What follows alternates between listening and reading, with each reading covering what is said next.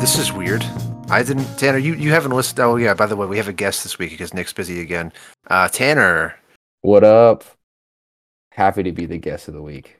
Well, like did you listen to last week's episode? Because I know you're like a sort of infrequently frequent like listener. Which was last week's episode? The guest. No, I didn't watch. I haven't listened to that one yet. No. Okay. So like last week, Devin was on and he did like the oh right like the way that Nick opens every episode. And I just don't feel equipped to do that. I feel like I'm kind of like stealing his thunder in that way.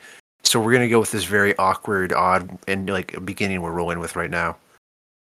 Yeah, you know what? But I think it fits our our vibe. Our vibe is awkward, weird children, basically. Yeah, it's a different vibe when it's me and you on the mic. So. Yeah. Speaking of like us on the mic, we did a podcast when you were like 14 together, right? Man, so long ago. Back in the talk day, movies. We would talk about comic book movies. Yeah. Comic book movie news. Yeah, that was fun for a while. It feels so different now because like now, I mean, people who listen to the show know me at least. Like when we started that show, we were all about like, oh my God, like what's fan cast, like an Under the Red Hood movie and all this sort of stuff. Mm-hmm. And now you and I collectively are just like fucking comic book movies. Jesus Christ. Well, yeah, because it was like, now they've like done everything, and that's all there is. Back then it was still like, man, I hope one day we get to see like Batman and Superman in a movie together. And now it's like that's all you're gonna see for the rest of your life. And then they gave it to us. We were both like, that really sucked. Oh my God, that hurt me. And now it's just like we're just people who are like walking away from it. The thing we love, or like Spider-Man, or like no more day. What is it? yeah, it was the iconic Spider-Man No More. When he's throwing his food in the trash can. I was watching clips of Spider-Man 2 yesterday, actually, because in between the NBA games, it was on TNT, and I was like, "Ooh, boy, just phenomenal stuff, man! I love it's that just movie. The best." Yeah, no, I mean that's one I'm probably gonna rewatch that soon too. I know when like that new Spider-Verse comes out, I'm gonna get in like a Spider-Man mood, and I'm gonna want to rewatch like that because it's so good. Well, you're one of the people who will like if a new movie of like a franchise you enjoy is coming out, you'll go all the way back. Like I remember the build of the Batman, even. You were going back to like 89 all the way through. Yeah, well, it depends on the like franchise. Like I don't do that for everything, but if it's been a while and I kind of want to go through it, I kind of like to. I did that with the Batman because I was like, this is a new Batman, so I kind of wanted to go all the way back to like Batman 89, Returns, do it all. But it just kind of depends. Like I know like we have a new Fast and Furious coming out. I'm not watching all of those again before the new one. I may pop on like a Fast 5 for fun, but I'm not gonna go. Like it just depends on the franchise. Well, you're gonna be disheartened to find out that the next movie series Dev and I are gonna watch is Fast and the Furious. We've seen none of them. I think I've seen like 5 or 8, maybe. No. Dang. Am I missing much? I mean, you've seen them. I mean, I think that some of them are really fun, like really just a blast action movies. Like I think that Fast 5, 6, and 7 are really good little action trilogy. I really like those a lot. Mm-hmm. And I have a lot of nostalgia for the first one because I kind of grew up watching it as a kid. And Tokyo Drift is fun. I like that one too. So but they're just kind of like, I think you just kind of have to see. Some people think they're like the worst thing, and then some people love them. I'm kind of nervous about it because I'm just like, I think it'll be like, because there's like 20 hours of content, which is what I think Devin and I found last week. And it was just like, oh my, why are we doing this to ourselves? If like we could just go all through like the Kubrick filmography, but instead it's like, man, Fast 1 through 9, we gotta go. We gotta hurry up to meet Fate of the Furious or whatever. There's Fast 9, whatever the fuck it's called. I know. I bet you'll the first like 3 or 4. I don't think you'll like all that much, but I think if you make it to 5... If I make it... if you make it to 5, I think you might enjoy it. Because 5 is a really... At least, like, for me, I found that you kind of have to just, like, let everything go and just kind of commit yourself to, like, these are the movies. And I gotta just get aligned with, like, the vibe of them. Because when they're not really taking themselves... Seriously? Yeah, I don't know. They find this weird way of like they're not now they get a little bit too in on the joke where now they're kind of in on it. Mm-hmm. But maybe it's that like they do kind of take themselves seriously. They kind of have there's a sincerity to them. Maybe it's not they take themselves seriously. It's this weird blend of like we know we're kind of stupid, but we're also like very sincere about it. And that's kind of charming. It's not like meta, like making fun of itself, you know, which I like. I get so annoyed now. So many movies are like, this is stupid, isn't it? You know? Yeah. They're stupid, but they're not like, we're stupid. It's just kind of like, we're having fun. I don't know. It's hard to explain. You just got to watch them, I guess. Like, I think I know what you mean. Where, like, the characters poke fun of themselves, but the movie isn't actually, like, we know this is dumb, I guess. Like, you know, like, there's, like, it's like this... It's just a weird, like, this weird, like, wire act that Vin Diesel has uncovered. That, like... and, like... But, like, The Rock in in Fast 5 is genuinely, like, so much fun. Like, that, if The Rock was doing that, I would be one of those guys that went and saw, like, every Rock movie. Because I'd be like, he's so fun, you know? I can confirm we did not do that for Black Adam. As someone who watched Black Adam, just a terrific mistake on my part. Yeah, I saw Black Adam too. Yeah. Oh man, why did we like? I think I knew going in like this is probably really bad, but I'd also heard enough like, man, this is kind of competent that I was like, all right, let's give it a spin. It's on HBO, and then it was definitely the former, and I was like, this is fucking awful. Yeah. Sometimes I'm just like, you know, I want some popcorn. You know, I'll go to the movie. I want some popcorn. Yeah, I just, you know, I like popcorn. You know, I'll go see this movie that everybody says is bad, you know. And sometimes, you know, you have a good time even when everybody says the movie's... I've done that sometimes where I've been like, it's not that. That was kind of fun. I didn't think it would be, but you know what? I feel like that's going to be me with Shazam 2, which I've yet to see, and I'm kind of not... That. Okay, I'm kind of dreading it a little bit. Well, did you love the first Shazam? I did. I really liked the first Shazam. Well, then you may be disappointed. I thought the first Shazam, I was like, all right. And this one, I was like, all right. You know, so I wasn't as upset. You know, you know what's weird about this movie? And I don't, not to make this a Shazam conversation. No, I mean, we could do a Shazam cast. You know, this is great. I really like the director who makes the Shazam movies. He seems like David a really cool guy. Yeah. So, no, like, disrespect to him or anything. But I find that I really like those movies when it is about the kids in the movie. Mm-hmm. Like that kid that plays Billy, Billy's friend that has Freddie, like the crutch. Yeah, Freddie Freeman. And even like the new... And there's that one girl, Mary. She's really good. Yes, Miss Marvel. Yeah, and even in the new one, they added that Rachel Zegler who was in West Side Story. And she's really good too. And like when they focuses on the kids, I was really charmed by it, and I thought it really kind of worked for me. It's just when it was about like Zachary Levi, Shazam, and the whole, you know, Captain Marvel family that I was like less into it. Yeah. You know, which is I guess a problem if it's a superhero movie, but I kind of would like the kid. Like I would watch another one if they were like, this one's more focused on like the kids, and they're you know in this orphanage. They're kind of like fun, you know, foster parents, you know, like I kind of liked that vibe of it. You go to WB, you're like, what if, all right, I'm going to pitch Shazam 3 for you guys. What if we do, what if we do Perks of Being a Wallflower, but with Shazam, but no Shazam? And they're just like, excuse me? What if we made like a Linklater movie, but with these kids, you know? You just gave me a perfect segue that I can't take because I wanted to say, like, when I watched the first Shazam 2, I had this very, like, similar feeling of, like, when the kid, like, Asher Angel who plays Billy is, like, doing a really good job and he's, like, emoting a lot and it's super sad. He's like, my mom doesn't love me and I am upset and I'm an orphan and I'm rebelling. And the first scene where Zachary Levi shows up, he's just like, hey, Freddie, I'm look at, like, I got a sign and I'm, like, doing dance moves and I'm like, that kid was depressed about 10 seconds ago. What just happened? Yeah, I think it's like Zachary Levi being like, what are children like? They're kind of silly. Yeah. It's like he doesn't have to be a little 12-year-old when he becomes Shazam. He could still be like a normal adult man. Like it's just so odd that they've always done that in the two movies.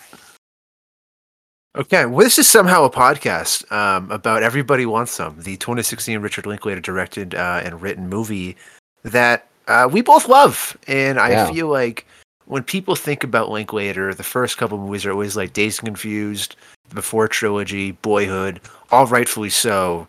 But maybe this is just me, and this is like an opening volley here, and you can take it wherever you want. I feel like this is like within that canon just as much. It's earned the right to be in like the top 4 movies of his of the last like I don't know how many years. Yeah, I mean, I'm looking at his filmography now, and like my favorites from him are Dazed and Confused and the Before trilogy and Boyhood. But I think right after that would probably be Everybody Wants Some, because Yes. yeah, like I mean, I love Slacker's really cool. If especially like when you think about how young he was and like what that movie is with like the that indie as like an indie film with no Yeah. money or actors or anything. And Bernie's really funny and Tape is interesting. And then you get to like sort of what people would think I think of like lower tier him of like the Newton Boys and Me and Orson Welles, though I like both of those too. But like what I'm saying, like I do think that Everybody Wants Some would be in my top 5. If we're counting the Before trilogy as like one, it would be in my top 5. Yeah, it'd be in my top 5 Linklater for sure. School of Rock's a lot of fun too. Oh man, like and I think Linklater is a director that's like I don't want to say sneakily important to us as friends, but like Tanner and I, we met and really bonded over Kevin Smith movies. And the origin story of Kevin Smith is that you don't get Kevin Smith without Richard Linklater, because Kevin Smith watched Slacker in a movie theater and then is like, I want to be a filmmaker. Yeah, and Linklater and Kev are similar in a lot of ways. I mean, they both, are. I think Linklater's kind of they've both kind of gone into different directions, but they both have that kind of that sort of conversational kind of hangout movie. And Richard Linklater, he brings a lot of like Texas culture and he's very like the fact that he's from Texas, he brings that in his films, and Kev does that with like New Jersey. Yes. Their movies are sort of a part of them as people, it feels like, in a lot of ways. I'm so glad I found a natural Kevin Smith segue, because like one of the things I noticed when I was looking at the cast of this movie, and like obviously I look at Glenn Powell and I'm like, God, he's the best. But on his character name, it's Walt Finnegan. And I was like, is that at all reference to Walt Flanagan? Because it's so similar. And for those who don't know, Walt Flanagan is a friend of Kevin Smith, is in a lot of stuff and does a great podcast. But I was just like, that's so like similar. And like, there's no way he can't know of at least like Walt. But the other thing I was going to say is that you were talking about Linklater in Texas, and you're from Texas, Tanner, which is why I thought this is the perfect movie to kind of have you come on for. So like, I don't know, like this is just an obvious question, but like, is Linklater a thing in Texas? Like, is it like an actual vibe of like, man, Linklater, huh? You mean like, are like we proud of like Richard Linklater? Yeah, please speak for the state of Texas and tell me if you're proud or not of beloved son Richard Linklater. I would say that anybody who like grows up in Texas that like loves like film, he's definitely like the first name that like it's like him, and like we have Robert Rodriguez is from Texas, and there's some like indie directors, like I know like Eagle Pennell, who did like The Last Night at the Alamo, is like there's a lot of great and I think like Terrence Malick also lives in Texas, and I think he grew up around here. I don't know, he's so secretive, I don't know, but yeah, Linklater is kind of like the poster child for like Texas filmmakers, and he's also, I think, the guy that, and I think because he kind of carries Texas with him in all of his films. Not all of them take place in Texas, but a good chunk of them do, and he's been able to capture sort of the spirit of Texas that's not like the sort of everyday life Texas, not the cliche like yeah, let's go Cowboys, because that's not, because Texas is so huge. That's not, there's so many subcultures within it or what, and especially like he's from Austin, and there's a lot of like hippie culture around there too, and like he's always, to me, captured the spirit of Texas better than any filmmaker. Like if you watch this or Dazed and Confused, or you watch Bernie, or you watch even Apollo 10.5, like those movies, or Boyhood is probably one of the biggest ones, because Boyhood is so casually set in Texas, and like I'm like, that's like my Texas. Like I love like No Country for Old Men, or Giant, or like these big Texas films, or these westerns that are but that's not really my life or anything. Linklater makes like sort of the Texas I know he represents in his filmography really like perfectly. Well, the thing is, like, the No Country for Old Men Texas is like the classic Western of like the sun is setting, the orange skies, and all that sort of thing. Whereas Linklater avoids that kind of like even feeling at all costs. Like, I've never watched a Linklater movie and feel like, man, this is like a Texas Western. It all just Yeah. very much feels like we're just following these people as they go about their lives, for better or for worse. And we're never judging anyone either. Like, I can't think of like a true villain in a Linklater movie the way I can like a classic like Anton Chigurh. Oh yeah. Yeah, I mean, he is probably, I mean, maybe I'm forgetting somebody, but he may be the greatest filmmaker of all time when it comes to sort of plotless, sort of just movies that are Yes. just sort of about uh Just people. yeah, just kind of people, just kind of the small little mundane parts of life, Hmm. you know? He's a director where, like, if I showed some of my more, like, I don't want to say mainstream friends, because that's, like, the wrong way to put it, because, like, they do enjoy, like, indie movies. But a Hmm. lot of them, their complaints about, like, Licorice Pizza, for example, are like, that movie has no plot and nothing happens. So if I, Hmm. if I put on a Linklater movie, I know I'd hear that again. And yet, that's almost something I love about, especially this movie and all of his movies in general, is just, like, there's nothing going on that like I don't think I could not experience if I wasn't in that time or in that kind of place. And Yeah, there's just for this sure. really great like vibe to it all of like it's just a classic vibe what Linklater does. You feel like you're a part of like the crew. Like when you watch Dazed Yes. and Confused, you feel like you're in the back of the car with them, or even in this movie, like you feel like you're hanging out with them. He's so good at making you feel like you're on the journey with him, just hanging out. And he's a very humanistic writer in that regard too, because he's never like catering to one side of like the cliques, I guess. You know, like Hmm. yes, in For Days sure. Confused we have like our jocks, but we're also representing our geeks. We've got our punk heads a little bit. We got our stoners, and then in this movie we have our punks as well, and like a theater major. Hmm. Like he's I never like looking down on like a group of people from his like quote unquote high horse and like casting judgment.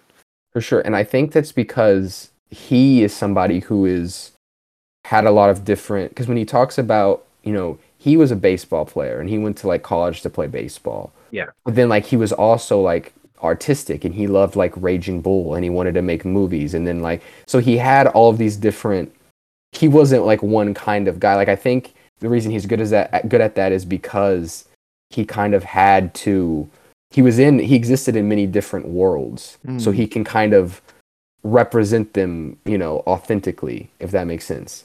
Like he could be a Mick Reynolds in this movie, but then he could also be Adam Goldberg's character in Days Confused, like giving Yeah. speeches about like the conformity of school.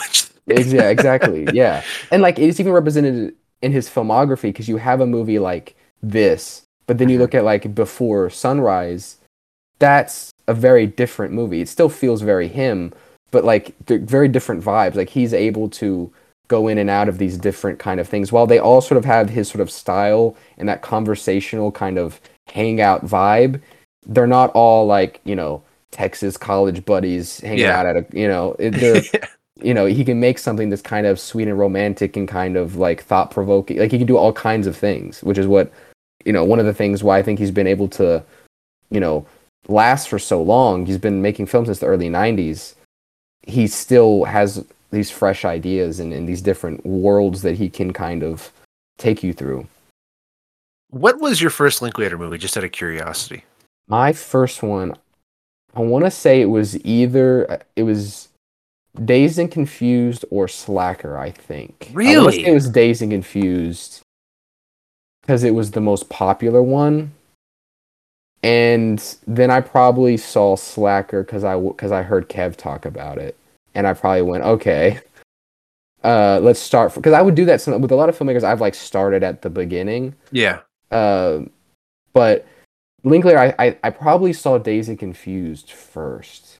I know that Dazed and Confused, Boyhood, and Slacker I probably all saw around the same time. Yeah. I'm amazed that those are your first three. When like School of Rock, I don't want to say it Oh no was no no like no! School of okay, there Rock we was go. my first. Okay, yeah. As a kid, no. You're right. You reminded me. As a kid, I Yeah. saw both School of Rock and I saw his Bad News Bears remake as a Oh, kid I too. did not. I have not seen that. I saw that in theaters. Yeah, my mom took me to see it Oof. 'cause she loved the original Bad News Bears, and I She, grew up on that too, and I watched that too. So when we saw that in theaters, yeah. School of Rock is like another weird, just like you don't think that's Richard Linklater for whatever reason. Like I associate that more as like, oh, I assume Jack Black like wrote that movie and just like I don't want to be like insulting, but like a no-name director just came on because it's a very nuts and bolts movie of like pretty straightforward studio comedy, yeah. Yeah, but then you're like, oh, Richard Linklater directed this, and you kind of see it the more you watch it. And I haven't watched it in a long time, but I imagine if I went back to it now, I'd be like, oh, this definitely is Richard Linklater. Yeah, no, I mean it definitely it's not like very Richard Linklater where it's not like obvious. You know, I do think if you just saw it randomly not knowing it was Linklater, you wouldn't be able to guess it immediately. But it is one of those like studio comedies that I do think is enhanced by a director like him. You know, oh, yeah. Like it could have been like, because I love Jack Black too, but it could have been kind of a miss. You know, if everything wasn't sort of working together. Because I love School of Rock, but there are movies like School of Rock that don't work. Yes. That are just kind of like okay, you know. And this is one that I think not the writer of it. I think he's also like a little character actor. He's been in stuff, but that makes sense. Mike White, yeah, he wrote like Nacho Libre. Oh yes, Mike White. With Jack Black and stuff. So not that it would have been better without, but you know what I'm saying. Like there are movies like this that we see that are kind of like forgettable. And I think Nacho Libre, just to like you just mentioned it, but like that movie came and went and it's pretty forgettable. Whereas like I could think of Schoolhouse Rock and remember pretty vividly. Yeah. I mean, I saw that was one of those movies where when I found out it was Linklater, I was like, oh, Linklater did that? Yeah. I had no idea. So let's pivot more towards Everybody Wants Them, because I think that's what we're going to be probably spending most of our time about. Either that or Shazam, you know, one of the two. We'll circle back. We'll come back to Shazam later. But once the first, Helen Mirren is so good as daughter of Atlas, so good, great. But when was the first time you saw Everybody Wants Them? Like, how did you hear about this? Because like this movie comes out in 2016. It's a very small release and it's indie. So like I don't know how even I heard of it. Well, you might have heard about it from me because that's probably true. When it came out in 2016, because I was already at that point. I was watching like everything that came out. Yeah.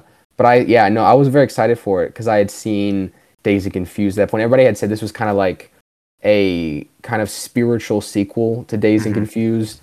So I was like, I have to see this, and it looked really good. And yeah, so I saw it in 2016. Not in theaters though. I probably didn't see it till it came out on like Blu-ray or whatever. But I loved it. I remember loving it and buying it and like watching it and then wanting to like show my brother. I was like, he's got to see it. It's such a like just a fun vibe of a movie. Yeah, like I don't remember if you told me about it or like how I heard of it, but all I remember was, and I made this admission last week on The Guest, but like when I was 16-ish, finding like hard indies was really, really hard because again, when you live in New Hampshire, it's not like a bustling world of cinema. Mm-hmm. And so, and I saw the poster for this, and I was like, ooh, what is this? And I read baseball, and this was kind of me falling back in love with baseball at this time. Because, you know, 2015 just happened with the Mets, and that's a whole other story. But I was like, ooh, baseball, let's go. And I watched it, and very much like you, I just love this movie so much. Like, it's so weird because I haven't seen this I've probably seen it once since I first saw it until today or whenever we did it, like, this week. Mm-hmm. But, like, I never felt, it just felt like slipping like an old pair of shoes or whatever. Like, oh, yeah, this movie, this is great. I haven't watched it in a couple years until when I rewatched it for this. But it felt like I had just rewatched it because like I remembered everything, and then I was like, oh yeah, I love this bit. This is great. Yeah, of like freshman batting practice and all this, like all those little small moments you remember very easily when it comes back again. Like, oh yeah, this.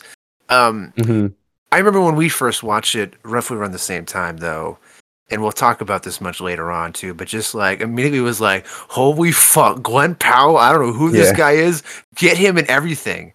And I think me and you going back to like the old comic book days are like, make him Nightwing, make him Green Arrow, make him Green Lantern, please someone. Or like, I think Johnny Storm was one too. Yeah. He would have killed Johnny Storm. He's still good. Sure. Yeah. Oh my God. This was also around the time, and I don't know, I think this comes out a little bit afterward, but he was also in that rom-com with Zoe Deutsch, who's in this as well. Yeah. And that I remember. Did you like? Because there's somebody who really liked that movie with me. Was that you? It might have been me. I definitely watched it. I remember being like, "This is really great." I think I even watched Yes. it. I had my brother watch it with me too. Where it was just like it was a Netflix rom com, Yes. which usually you're like, I don't know if they're not usually for me. But I was like, I like Glen Powell. I kind of want to try this out, and I watched it, and it was really good. That was a It's really fun. sweet, fun little rom com. Yeah. I watched it because I was like, "Oh, Glenn Powell and Zoe Deutsch together? Let's Yeah. go! I'm in!" Like that's all it took. Is like I have such a reverence for this movie, and like Taye Diggs is in that movie, and Pete Davidson even before he's Pete Oh Davidson. yeah, yeah, yeah. He is in there. Yeah. Yeah, and it was just such a good little movie that like Everybody Wants Some. It's not as good as this movie, but there was No. definitely Yeah. like a thing of like, man, just like fun time, and And they that's have what good I've. chemistry. Yeah. Yeah. Oh man, and we'll talk about why maybe we should have had more of that, but. Yeah. Can you explain the plot of Everybody Wants Them in 60 seconds? This is a real arduous task, I'm sure, you know. It is just it's a group of friends in Mhm. college just chilling and having fun and going to parties, and it's just sort of about the college life, in the 80s or the late 70s. When does this take place? Early 80s, late It's 70s? 81, or it's 80. Okay, so 1980, it's fun, in Texas, college baseball players. You just did. I didn't even set a timer. I was just like, Oh, this is going to okay. take him about 30 seconds. Because, Well, yeah, like, it's not really much of a plot. It's just kind of like, I know. Like, the you could just be like, bunch of college people in over a weekend, have party. the tagline is here for a good time, not a long time. I do think this movie is different for me, at least, since I've gone to college. You know, like, I don't, well, obviously, like, I wasn't a baseball player or really an athlete at all. I was more writing Mhm. about athletes at the time. But like there is like a camaraderie of like you're just shoved together with all these weird people and that becomes your world all of a sudden that this Yeah. movie captures really really well of just like Mick Reynolds goes from being like who the fuck are you to like Jake to all of a sudden they're just like hanging out or Finnegan just being like hey look at this waterbed and now like I'm asking him for advice 24 hours later. It's very very like good at capturing that feeling too. Yeah, for sure. So we'll jump into pre-production now and kind of get to the genesis of Everybody Wants Some. And the whole like nuts and bolts is like this was like a long time coming for Linklater because he wrote the script in 2005, which Oh is wow. yeah. But the problem was he couldn't get anyone to finance it until 2009, or actually didn't even try to finance it until 2009 because no one really wanted anything to do with this project at all. So it just kind of lingered on the back burner for him, and it was like, yeah, I got the script. And when he like everybody loves Linklater now, I think for the most part, like I guess it's fair to say his stock is like I guess it's evened out. I mean, I don't know about like how studios view him because I don't know how much Yeah. money he makes, but I know that like generally audiences I think love Richard Linklater. People, at least people who know about him, like and know his films, he's very well liked among film fans, I think. I mean, film Twitter isn't the best place to gauge anything, for sure. You know, it is mostly accessible. But I do think there is like a warmness for him that like there aren't for a lot of directors for whatever I don't know reason. anybody who's like, I freaking hate Richard Linklater. Man, I gotta tell you, that Linklater guy freaking stinks. Like, Yeah. but like in 2000s, when you're kind of looking at his filmography, you can easily understand why like no one wants to make this movie, which is weird to say because like it's not an expensive movie. It would oddly would seem to make more sense coming out of that time than in 2016 Hmm. because like yeah, School of Rock, which is 2003 or whatever, makes 131 million dollars, which in my research I was like, how the fuck did that happen? Well, School of Rock. Yeah, like Well, 131 million. Well, I mean, you have to realize, like, what School of Rock comes out in the mid 2000s, right? Yeah, 2003. Yeah, so I mean, that's like the height of Jack Black That's kind of true, I family guess. comedies. There were a lot of like movies like School, like those sort of family comedies around that time.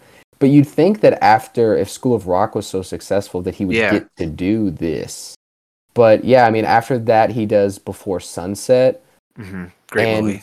and then Bad News Bears, which is another studio comedy. That's because he doesn't write that. It's written by the screenplay is written by other people. He just directs it, and so I think that's also a studio job for him. Yeah, and Bad News Bears is where things start to turn, and is kind of why everybody wants it to take so long because you get to Scanner Darkly and Fast Food Nation, and neither of those movies make $10 million, which is Yeah. really bad. But then, and they also weren't well received. And then he has Me and Orson Welles, which you mentioned, which you like that movie, right?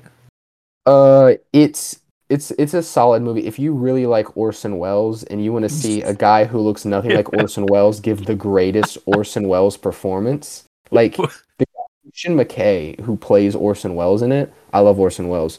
He embodies Orson Welles in such a way that blew my, because I saw that he was cast. I was like, this guy looks nothing like Orson Welles. I watched the movie. He embodies it. The only problem with the movie is it's focused on Zac Efron falling in love with Claire Danes, which they're fine. Like I like both of them, but like the whole time I'm like, give me more of this guy's Orson Welles. He's incredible. He's even better than like the guy who plays him in Mank. Even though the guy in Mank maybe looks more like him. He's so good. What a weird like transition to be like, well, he doesn't look anything like Orson Welles, and like he doesn't, but he's great Orson Welles. He's the best Orson Welles ever. He embodies him so perfectly. Like it's so good. But anyway, if you care about Orson Welles and like theater in New York in like the 30s or 40s or whatever, watch that movie. I also loved your caveat in 2023 saying like, if you're a big Orson Welles fan. If you're like me and for some reason like you're like really big into Orson Welles, then check out Me and Orson Welles, the Richard Linklater film from 2008. Yeah. And the big problem with that movie though commercially is it has a $25 million budget and it makes $2.3 million. Oof. Yeah, I don't think the High School Musical crowd was also into Orson Welles.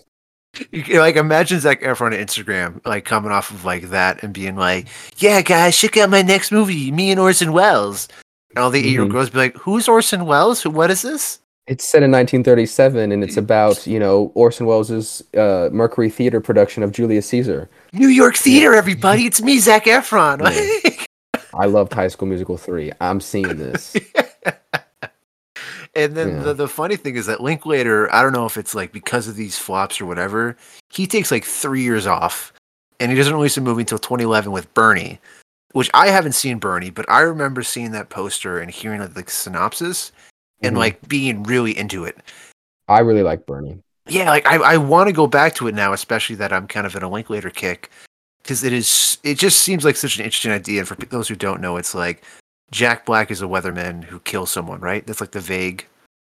Yeah, well, it's based on a true story. Yeah, it's about a guy who was with. It's a young mortician guy. Like he works with the mortician, or whatever, and he's very sweet and kind to everybody. And then all the like housewives in like this small Texas town love him, and he's so like but he's just kind of a character. And then he gets accused of murdering a lady that everyone in the town didn't like. And so it becomes this weird trial of people kind of like, he might have done it, but we kind of love him and she was the worst. So what do we do? And Matthew McConaughey plays like the Texas Ranger that's come to take him in or whatever. And it's really kind of funny. The only thing is I know some people don't like it because they felt that, because it was based on a true story and somebody did die, that because it's so funny and it's kind of a comedy, that it was kind of disrespectful to their memory. And maybe that's true. And I'm if you feel that way, I totally understand that. Right. But just watching the film on its own, I really think it's a lot of fun. And it's also a movie where, if you want to know what kind of like modern kind of, at least that's 2011, modern-ish, only 10 years ago now, but what like modern, like sort of small town Texas life is like, it's like hits it on the nail. Like there's so many people in the movie that I'm like, those feel like real people that I've met that he just plucked out and interviewed for the movie, because they're so authentically like a Texan housewife that like I know that lady, I know that guy. It's really great. I really like it. And Jack Black's very funny. It's got Shirley MacLaine in it, who's a legend, and of course McConaughey, one of the great Texan actors, and a guy, Sonny Carl, who he works with every so often, who is a really good Texas character actor. But sorry for that little Bernie. No, please. See, this is the great thing about Tanner, for those who don't know him, of like, he watches more movies, I think, than anyone I know, and just like retains it all encyclopedically. And just like, he just rattled off about 5 minutes on Bernie. I've seen way too many movies. It's a problem. Yeah. Like, I'll go to my Letterboxd account to add like my one movie of the week or whatever it is, and I see Tanner has like 5 already up from that week, and I'm like, oh, he's just going. And they're always like 1930s silent films. Yeah, I know. Sometimes I look at it, I'm like, dang, I really like spent the entire year watching these. Like, I have so much knowledge on like things nobody else would care about. Like I've gone on like a Burt Lancaster 40s marathon recently. I'm like, who do I have to talk to about that? Nobody else cares about these little small noirs Burt Lancaster did in the 40s or whatever. Your mom's just like, Tanner, dinner's ready at the table. Just like, Mom, Burt Lancaster. I'm watching this Edward G. Robinson gangster movie from 1934. Someone understand me, please. Exactly. I know. You know it's bad when like you know the names of like all these like 30s and 40s character actors, like the people who aren't even like all that big, and you're like, oh, I love like Peter Lorre or like Richard Widmark, like all these like people. Classic. And I'm like, I love them. They're some of my favorite actors, but nobody else even knows what you're talking about. Man, how come they're not getting any work today? They're great. And it's just like, oh, well, they've been dead for 100 years. My bad. I forgot about that one. Yeah, whoops. Yeah, man. If you could get Glenn Ford in this movie now, it would be fantastic. Glenn Ford should be recast as Thanos. I'm just putting it out there, folks. Yeah. Exactly. But Bernie is like a big movie for like both patron saint of the pod, Matthew McConaughey, and Linklater too, because like Bernie's met with critical and commercial success. It makes $10 million. He gets great reviews. And it's from Bernie that Linklater then kind of like gets on a groove. Because Before Midnight is 2013, gets nominated for an Oscar. And then he has Boyhood in 2014, which gets nominated for 6 Oscars and a bunch of other shit. And all of a sudden, it's like, uh-oh, Linklater's back. Mm-hmm. And do you like Boyhood? I adore Boyhood. Okay. I know it's a very like, we're very like on or off with that movie. Have you seen it? I haven't seen all of it. Okay. And now it's one of those movies where I kind of understand why it's not for some people, but it's incredible to me.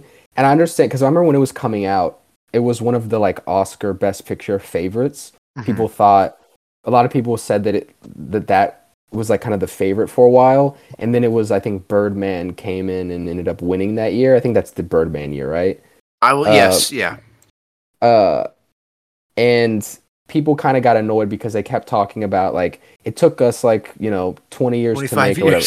Yeah, and people kind of were annoyed by that like quote unquote gimmick of it or whatever. But I've seen like people say that like they're similar to some of his other films, like it's kind of plotless. It's just these chapters in this boy's life, and some people don't find the main kid all that interesting or whatever.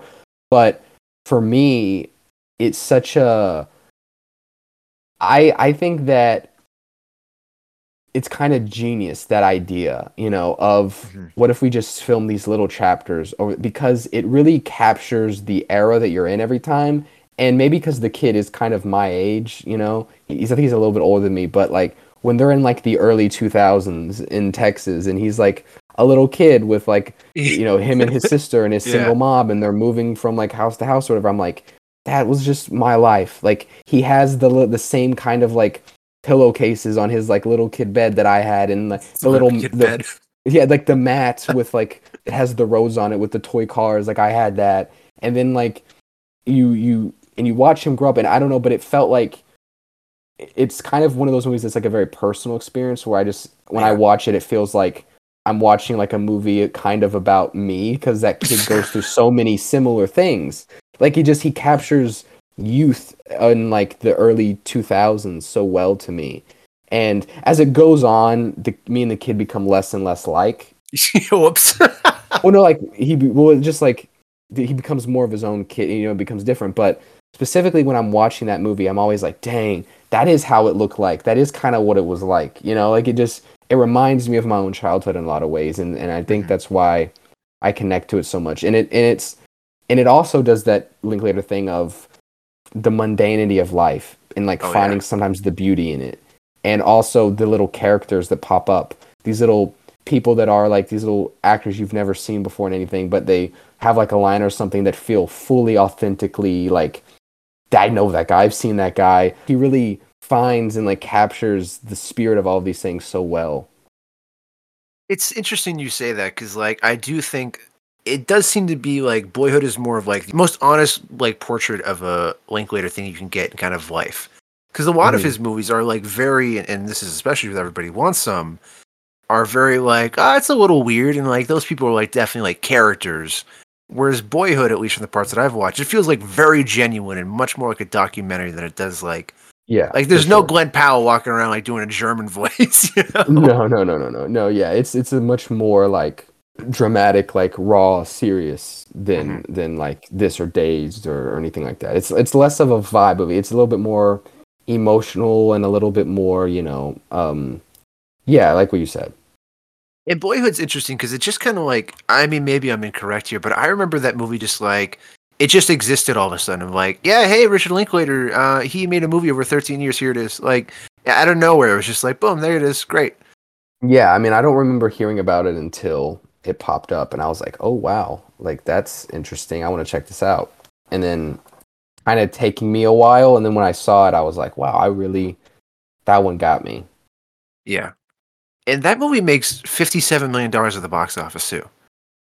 So, like, Linklater was all the way back for the most part. Commercially, critically, everyone kind of loved him. But, like, to go back to 2011, because that's another big year for, like, everybody wants him and how this movie comes about, is because that's the year that Annapurna Pictures is founded. And Ooh. their filmography, if you actually look at it, is kind of fascinating. Because in 2011, they released what can only be described as schlock. It's like really bad movies you'd see on like RedTube and like the grocery store that even your parents probably wouldn't watch. Like there's an action movie with Bruce Willis. There's bad dramas with like Colin Firth and Mickey Rourke. And like to give him perspective, 2011 sucks so hard for Annapurna that the 4 movies they made that year make a combined $2.29 million at the box office. That's it. Dang. Tough. And like they're really poorly reviewed. It's just awful. But then in 2012, here's just the list of the movies they helped produce in 2012: Lawless, The Master, Zero Dark 30, and Killing Them Softly. It's a combined Damn. 8 Oscar nominations. And then, to like put in perspective commercially, they went from $2.29 million in 2011 to $253.4 million in 2012. Dang. And I mean, now you're working with PTA and Yeah, freaking that's Catherine crazy. Bigelow. Yeah, And that's a like lot different. from then on, like Annapurna's been really good of like what they produce and what they don't, because they've done like Her, American Hustle, Foxcatcher, 20th Century Woman, Phantom Thread, If Beale Street Could Talk, Vice, and of course Everybody Wants Them. Well, cool. Yeah, that's a lot of good stuff. Yeah, so like 2011 doesn't, and this movie doesn't exist without 2011 being the year it is of Bernie and Annapurna being founded.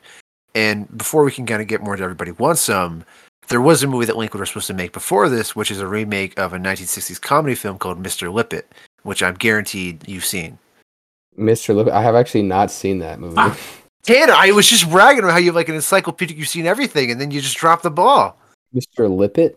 Mr. Lippet, I've looked it up. It's like a hybrid live action animation movie from 1960. Man, I have not seen it. I don't think I can even. No, I do not God recognize damn it, that movie. Tanner. You got to put it on the letter. You have to like watch it now. Put it on Letterboxd so I know that like you got to get your cred back. Mr. Lippet. I don't think I've heard of that. But it's hybrid animation and live action from when? 1960. Dang. Yeah. Oh, the Incredible Mr. Limpet. Okay. Oh, the Incredible. I have not seen it, but okay. This He's movie looking it up. looks crazy. I see why I haven't seen this movie yet. Well, what are you looking at? I'm just looking. It's a. Describe the plot for me, because this might be another Day of the Dolphin where it's like, what is this? It involves also aquatic. Oh no! The aquatic life fanatic Henry Limpet falls into the sea and transforms into a fish, quickly becoming pals with a crab and developing a romantic bond with a fetching female fish. As a human, Henry was passed over for naval service, but now that he's a fish, he seeks out his friend Lieutenant George Stickle. Finding him on a small boat in the Atlantic, Henry explains that he can alert sailors when enemy ships are close by, and soon he's helping America win World War II. That's fucking incredible. That's the entire plot. Oh my god. We might have to make that the next Day of the Dolphin, Nick and I. It sounds like it's in the same kind of vein. Dang. Yeah, that looks like a wild movie. I'm looking at a scene on YouTube that just says, "I wish I were a fish." The Incredible Mr. Limpet Warner Archive. Dude, they wanted to get when they were making it, they wanted Jim Carrey. That makes Yes. sense. He'd kill it. I'd have even seen the movie, and I know he'd kill it. Okay, so just I'm looking at the Mr. Limpet plot synopsis you just read. We got transformed into a fish. There's a romance between a female fish, World War II, and Nazis, then Nazis, great, and then we have trying to help America win World War II. It's got a 40% on Rotten Tomatoes, which means almost all old movies have like 90 to 100%. So you know if it has 40%, that it probably is like a modern day 20 or 15. You got to subtract a few. I'm gonna have to put this on our list of movies. This could be a gem. Anyways, you're right though. Wow. Like Linklater gets very ahead in production of like this movie, and like he has a cast, some of which you've kind of just read of, like Jim Carrey and a bunch of other people. But he bails on that project, and the movie has been remade since, probably for the best. But he bails on it to go make Everybody Wants Some. And in the lead up to the Everybody Wants Some, it's very much kind of what we've talked about already. For the spiritual sequel to Dazed and Confused and Boyhood.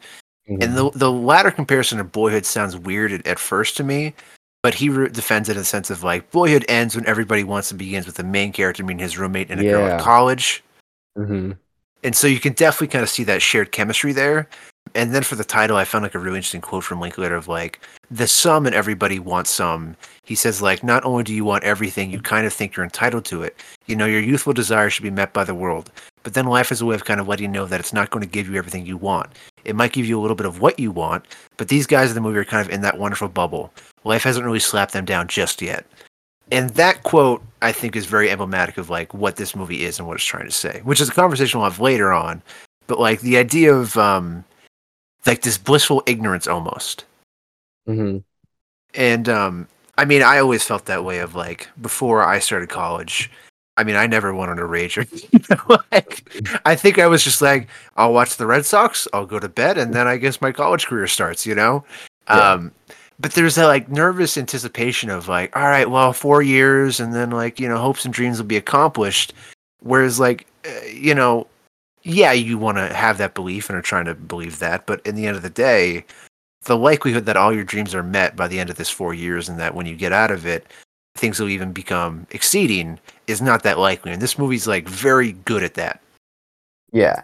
And I think I remember I watched an interview with Linklater last year, and there was some interview on Criterion that I was watching, and he had said that he's not nostalgic, and that kind of made me like go like he doesn't consider himself nostalgic, because I think of him as kind of a nostalgic director.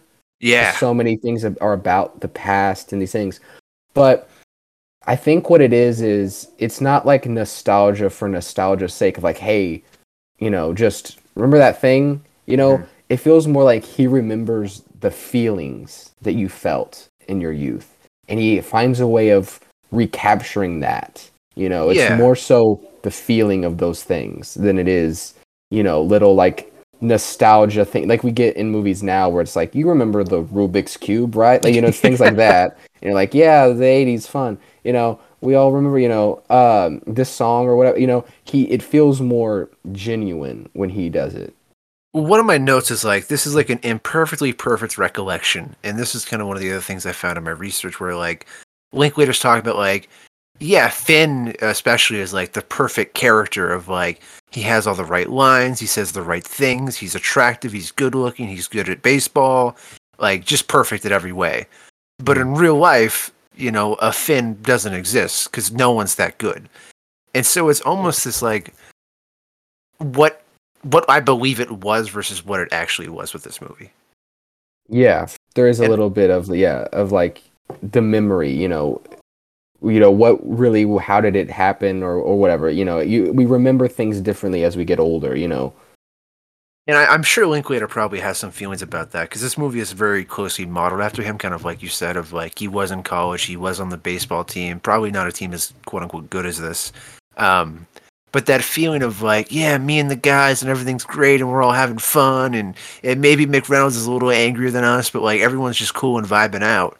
When in reality, there probably were a lot more tiffs, there were probably a lot more arguments, a lot more like, I do fucking hate that guy on the team. Like, you know, and this movie kind of just skips all that to like let this kind of bubble be. And I think the ending is so perfect in that regard of like, we start right as classes begin, like reality kind of resumes. Yeah. That is a good point. Yeah, because right when because it is kind of set before it really starts. Yes, 3 days before college begins. So you're kind of still in that sort of like it can be anything. Like it's not actually here yet. We're just in the party phase, the honeymoon phase of it all. And yet there's also like a kind of like darkness and sullenness of like the Willoughby character, especially. I found to be really like sad this time around almost. Which one's Willoughby? Kurt Russell. Or not Kurt Russell. Jesus Christ. Wyatt Russell. Yeah. Wyatt Russell. Kurt Russell's boy. His boy. Yeah, but like, and maybe we're jumping the cart before the horse, but like, I found him to be a very like his whole core of the character be much more like, oh shit, yeah, like that is heavy of like this guy who just doesn't want to let baseball go because he doesn't want to get on with his life. Yeah, he's sort of, and he's also like he's the guy that's stoned all the time too, you know. Yes. So kind of numbing himself. Yeah, for sure. Man, I never looked at him that sad till you just brought it up, but wow. No, I feel bad. There's a lot of stuff with this movie that I'm excited to talk about later, but like by the end of 2014, in September of 2014, kind of getting back to the quote unquote history lesson, Linklater has his cast, which we'll get to in a minute, and Anna Pernas is involved, and kind of the whole thing kind of comes together from there. Some just like general casting information before we get into like the specific people is that like the weeks before they started filming, Linklater just got everyone together at his house and was like, yeah, let's just hang out for like 2 weeks and go through the script and like all that sort of stuff. But Linklater's house is like a swimming pool, a basketball court, a games room. Like there's everything. Yeah, I think it's kind of like a farm too. Like I think he has animals or something. But I mean, for sure. I imagine he does. It's Texas, probably, you know. Yeah. Not to be the stereotypical guy, but like we all live on farms here while we watch the Cowboys. That's what we do. And talk about how everything's bigger in Texas. It is. All right. I'm being offensive. Watch it. But like the thing that Linklater kind of prioritized with this is like apparently the set of Dazed and Confused is very cliquey. Of like people were all kind of like one group was a dick to the other and vice versa. Maybe I'm misquoting, so whatever. But he really wanted to make sure that wasn't the case here. And so it was just like, we're going to go through the script all the time. And like the cast kind of became a family of their own through that experience. And it's kind of credits are the major reason why the camaraderie seems so real. I don't even know where to start with like individual casting other than to say that like Linklater fucking nailed it. Like if someone had this cast today for a movie, you'd be like, wow, that's a pretty great cast. But for Linklater, like find all of these people before they kind of get going is really incredible. Yeah, I know. Like that's before like, you know, Kurt Russell's kid was in like Marvel movies. It was before Top Gun for Glenn Powell. It was before Superman for that one actor who was CW Superman. Tyler Hoechlin, yeah. Yeah. And Zoe Deutsch, I think that was the first time I'd seen her in something in a long time because I know she was on like Zack and Cody or something. I think she was in a show called like the Vampire like Academy, whatever the hell it's it is just called Vampire Academy. I didn't watch it, but like it goes to show that like she's going from like that to this, and then her career kind of takes off on the back of this. Yeah, after this, she starts being in a lot of cool, interesting stuff. She's really good in this movie too. Like I was almost a little sad that like she was in so little because she doesn't pop back up until like minute 45 or whatever it is. Yeah, you know, this movie is one of those movies where every kind of character is so like their own character and they're so interesting that you want more time with all of them. But I think specifically Glenn Powell and Zoe Deutsch, those two characters, weirdly enough, they were in that rom-com together, but like they to me are the two where I'm like, man, I wish we had even more of them. You know, like I wish there was like, you know, this movie could have been like, I mean, obviously you can't, but like I would have watched more, like 6 hours of like more of their stuff, you know. But like, it's amazing that they have such good chemistry and like set it up when they don't have a single scene together in this movie. I don't think, besides like meeting at the car in front of her apartment. Because otherwise, it's just all Blake Jenner, who's a fucking asshole apparently in real life. So we're just gonna say fuck that guy and not talk about him. Boo. Boo. But they don't have any scenes besides that, and yet their chemistry is so good in everything else they've kind of done, and they're gonna work with each other more. But you do make a good point of like everyone feels like their own like distinguished person in this movie without like feeling like they're just like more of the same. Mm-hmm. Like all the baseball teammates feel like that's a person. They all have their own unique specific interest. Yeah, and you remember them. I don't remember all of their names, but I remember them from like, oh, that's the guy that's like that. That's the guy that's like that. That's the guy. Yeah, I can remember. Yeah. How much of the Linklater legend to you is like talent discovery? Because like in Dazed and Confused, he's got Joey Warren Adams, Mila Jovovich, Ben Affleck, Cole Hauser, Renee Zellweger very briefly, and then of course my guy Matthew McConaughey. So like it's amazing how good it is when he goes back to this kind of well of like, let me just find some actors. And even like he didn't find Ethan Hawke, but like I think that Ethan Hawke's relationship with him has made Ethan Hawke even more like respected as an actor. Like it's given him roles like that were interesting, like Tape or Boyhood or the Before trilogy. He's really good. I remember reading something about like, because you brought up the Dazed and Confused set or whatever. Like I remember I think he's like, there's something about him where he kind of can see when somebody kind of has it, Yes. Before they're big, before anything, he can see that there's something interesting about that person. And maybe they're not going to be huge stars. Like, no, they're not all McConaughey. It's like he's found some sort of character actors, but they're all like really good at that kind of thing. You know what I'm saying? Yeah, like there's a lot of people in this movie that I'm surprised haven't had as good of a career as they've had. Like the guy who plays Dale, Jay Quinton Johnson. Every time I've watched this movie, I always come away like, man, that's a really good actor. And yet he's not really done anything since. And it's kind of like sad of like going back to the people who made it and who didn't. Yeah, he's really good too. Yeah, he has a lot of charisma. And like his sort of there's like a funness to him for sure. I like that guy. That character is really good. And also Tyler Hoechlin, is that was his name? Hoechlin. Yeah, Hoechlin. I knew him as like CW Superman. I never watched it, but like I remember when he was cast, I was like, "Oh, that's the guy from Everybody Wants Some," the Superman. Yeah, in the lead up to this episode, Tanner was like, "Yeah, CW Superman's in this movie, right?" And I was like, "Yeah, that's his name." I never even watched him as Superman. I just remembered when that happened. He's in Road to Perdition as a little boy. He's the little boy in Road to Perdition with Tom Hanks. Tom Hanks' son in that movie. Wow. Yeah, but he like in this, I remember being like, "This guy's cool. Like this guy could be like." He could have been like movie Superman, Like he has like there's a coolness. He had that coolness and charisma to him, and even the guy with the mustache that's like, I'm gonna be in the major league. The weird guy. Oh, Jay Niles, killing it. He is killing it. Where has that guy been since? He's killing that role. He's so funny and weird, and a role that could have been so easily annoying. Oh yeah. He just kills it. I die of laughter. There's that one scene when they're batting practice. He's just on fire. I love that guy. I forget the actor's name, but yeah, he's another guy. It's like, why wasn't he a bigger thing? But like Hoechlin is a very odd career because like, I don't want to be too embarrassed here, but like I watched MTV's Teen Wolf a little bit as like as a youth. Mm-hmm. And he's in that show as like super hot bad boy werewolf guy. Like he's got like a leather jacket, he's drinking beer, he's like hooking up with all the girls. And even back then I was like, man, that guy's kind of good at stuff. And I had the same with like Dylan O'Brien. And like yeah. Do you remember the Tyler Hoechlin Batman rumors for Batman vs Superman at all? I do not remember that. No. Maybe this was before we were like really good friends, but like I don't think it was like a legit trade report. But I remember being like internet rumors of like, man, he's screen tested for Batman and they might go pull the trigger on him. Oh wow. Yeah. And he's kind of denied those rumors in the years since of like, yeah, I never met with anyone about that. But like, then he got Superman. Yeah, and then he gets Superman with CW, and he's good, and everybody wants him, and he's really good as Superman. Like, he's a very, very good actor. Of like, he's carved out a very nice little niche through this movie. Mm-hmm. Yeah, I really like him and everything I've seen of him. I think you should watch Superman and Lois. I think you like it. You do. I love Superman. I mean, I love a good Superman. I just saw Superman the movie in theaters again. They reshowed it on the big screen.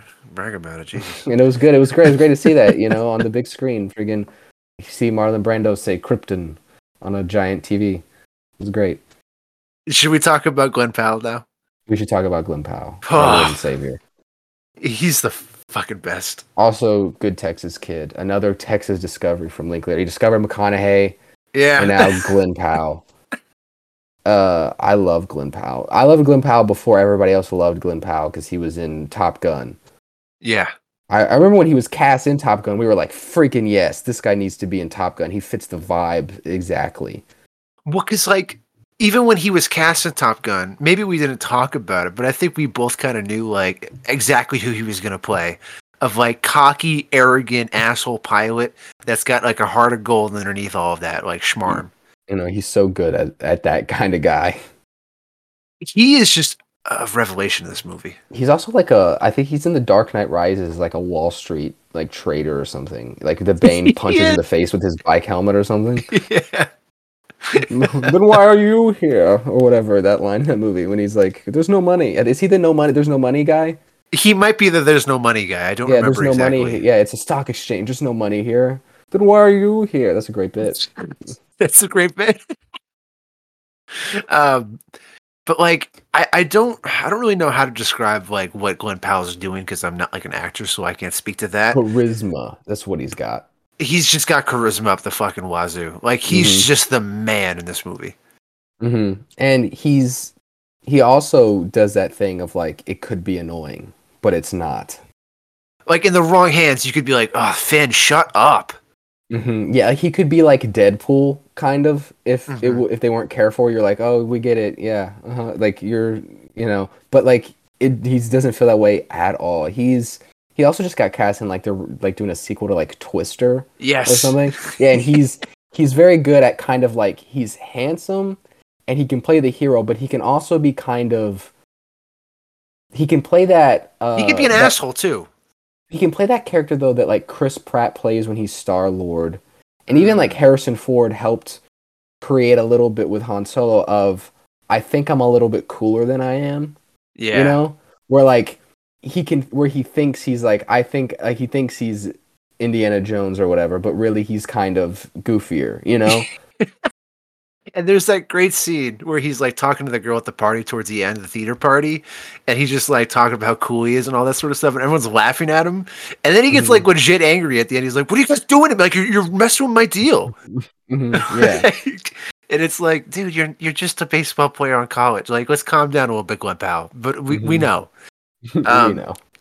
But like he brings so much stuff to this role that otherwise, like you're saying, would be such like a tertiary character. Like there's no way Finn in the script is written to be this important. Yeah, you think that Linklater was like, this guy's so good, I gotta put more. I can't see how it's not, because like I'm thinking of like Dazed and Confused of like it's very much an ensemble movie, but at the heart is Pink Floyd, Randall Floyd. Yeah. Drake Bradford is not really anything in this movie. Like he's just kind of like a board they put in the movie. Yeah. And it's just like, we rotate around you, but everyone else around you is way cooler than you. Yeah, he is kind of the least interesting guy in the movie. So like there's no way that like Powell, like there's no way, I mean maybe I'm crazy, but like I don't think Linklater wrote in the script that he's like saying like, oh, the people who perpetrated this folly, and then like onward, upward, and outward with like the golf like stick on like using it as like a schlong. Like Powell just brings so much. Yeah, there might be, I don't know how Linklater works, but you'd think from watching his movies that he allows like some improvising and like he kind of works with the actors and kind of, because he may like work, once he casts, he may start working with them, because you said that he kind of had them all hang out. Yeah. There may be like a lot of changing of the script in that time too, of like, okay, now that I know this guy can do this, what if this character is a little more like this? Kind of playing to their strengths even so. One of the things he kind of talked about a lot in like the stuff I read of like, he said to the cast, like, look, I wrote a mediocre script, but I want to like change it as we kind of go along, and like we have a script that we have now, but if that's the movie we end up making, I will be disappointed, because I want all of the actors to bring themselves into this movie just as much as I want to put myself into it. And so I think that definitely means Powell had a heavy hand to play, because he probably has the second most screen time in this movie. Probably, yeah. Because like everyone else disappears. Yeah. I think so. Yeah. I mean, I remember he was what I came away like from the film thinking about the most was Glenn Powell. I was like, that guy's gonna be fantastic. Can't wait for this guy to blow up. He's a star, and we just kind of both knew it at the time. Yeah. And it kind of felt like it wasn't going to get there for a little while, though. Like I felt that way because he's doing like Hidden Figures is like John Glenn, which is another supporting role. He's got Set It Up, which is really good, like we talked about, but it's not the biggest movie in the world. He's in a movie with Louis James called The Guernsey Literary and Potato Peel Society, which I watched just because Glenn Powell's in it. Was it good? It's charming, you know? It's a little cliche of like the romance of like she's with her American beau, and then she comes to this place in Ireland, and then she finds love with this native guy. You know, like very much the cliche of that, and Glenn Powell's not in it as much as I would have liked. But it's good. You know, it's fun. Yeah. I probably would have not watched it just based on the title, but that's probably wrong of me to write movies off. It is a mouthful. I was like, what? It's directed by Mike Newell. Yeah, he's Donnie Brasco. He's a good filmmaker. Yeah, the Guernsey Literary and Potato Peel Society. It's just Glenn Powell likes his movies that have like long titles, like Everybody Wants Some, and then that. And then he's got Apollo 10.5, where again he retains Linklater, but a very supporting role. And then Top Gun hits. Top Gun, that's the big one for him. God damn. Everybody started talking about him after Top Gun. I was excited because it was one of those things where I was watching the movie and I'm like, everyone's gonna love this guy. They're gonna everyone's gonna see it now. And then you walk out of the theater and everybody was like, Glenn Powell's fantastic. I'm like, I'm so glad you all know now. I'm so glad everyone else is up for it now. They understand now. The Glenn Powell party, like it's very much like the Paul Mescal thing of like when I watch Normal People, I was like, oh, this dude's gonna be around for the next like 20 to 30 years probably. Yeah. Now he's gonna be in friggin' Gladiator. I know. And a Richard Linklater movie. I can't imagine anyone want a Top Gun to come out more when like pre-pandemic than Glenn Powell. Glenn Powell, like, please, my life's gonna get started after this movie. He's like, don't delay it again, please. This is gonna jumpstart my career. You know, he auditioned for Goose's son that Miles Teller plays. Yeah. And he didn't get the role, and then Tom Cruise liked him so much they like added in, I think, the character he plays in the movie. They like rewrote it for him or something because he liked him so much. I mean, how could you not like Glenn Powell? You know, like it makes a lot of sense. What's his name in that movie again? In Hangman. Hangman, yeah, he's great in it. He fits the vibe so well. I love it. Just... That's a good movie. I like Top Gun. That was a lot of fun. And like his career is like now just like blossoming fully. Like he's got a rom-com with Sydney Sweeney, who Hollywood's just like, you two, great young people, good, go. We're gonna give you money. And then he's got like a movie with Linklater called Hitman, which like signed me up on their day one. And then I know you don't like this idea, but like perspective on Powell, he's now playing the Sundance Kid in a TV show. Like he's huge now. Oh yeah, the Butch Cassidy. I'm not like against it. I just like I'd rather just like a cool Western with him than it need to be, Butch Cassidy, the Sundance Kid again, It's like we told the story, folks. Yeah. And like that's such a all-time film. That's, and I love Glenn Powell, but like he's not Newman or Redford yet, like those are big shoes to fill. So you're like, okay, we'll see. But yeah. And yet I'm kind of like, I think he'll be really good in that.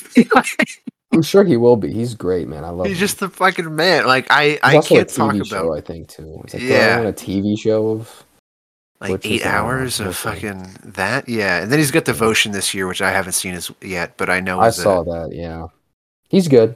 It was good. It was a good movie. It's one of those movies where it looks good. I thought that Jonathan Majors is very good in it, and he's good in it. It was good. Yeah, it's about a real person, like the first black pilot. Navy, Jesse Brown, and he was one of the most like celebrated pilots or something.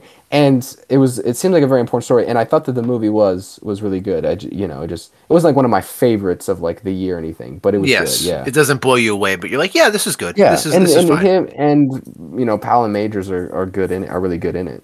Yeah, Powell is just one of those guys that like kind of like Logan Lerman. I've just like ever since I first saw him, I was like, all right, I'm putting a lot of cash in this guy. Like if I could, if this was like a stock game, I got it all. And Logan Lerman. I remember when I saw Perks of Being a Wallflower. Whenever that came out, I was like, Logan Lerman's going to be the next DiCaprio. You've heard it here first. I thought he was like this. there was buzz he was going to get Spider-Man too, and then that never Yeah, happened. and then he was in Fury. He was very good in Fury. I really like him, He's but I just great. remember being like, he's going to be the next DiCaprio. He's going to be up to this guy. He's got it. Yeah, he's a very good actor though. Yeah, I really liked him. He was in like Bullet Train last year, and he has like no lines, and I'm like, why'd you get this guy? Like, why are we not using him more? I do think he is on a show with Pacino though. They say he's very good in it or something. Hunters. I've watched a little bit of Hunters because I just like Logan Lerman so much, and it was okay. It's fine. I just couldn't believe Al Pacino was on a TV show. That just blew my mind, like an Amazon Prime show. I was like, it's very Al Pacino. Weird. He's just on a show that no one's watching. That's insane. It's one of like the greatest actors of all time. It's tough. just to like cap off casting, just like it's a horrifically cast movie where some of these people are never going to act again, probably like Temple Baker, the guy who plays Plummer, hasn't really done a whole lot of acting since because he was just a college kid who heard about the auditions and was like, fuck it, I'll throw in an audition, I guess, why not? And they're like, yeah, we like you, you're cool. So boom, great. What's weird is that's also McConaughey's origin story. Yes. He was just like not even acting. They just like threw him in. And they were like, he was just kind of like a guy that Linklater liked his kind of vibe and threw him in the movie. And then he becomes one of the biggest actors of a generation. I watched Dazed and Confused this week for the first time. Yeah. And like, it's not quite Glenn Powell in this movie, but you do come away with that being like, man, that guy's got a certain thing going. Like he's got something. I love that his first words in a film are all right. Like it's so perfect that would be the first thing you kind of hear him say.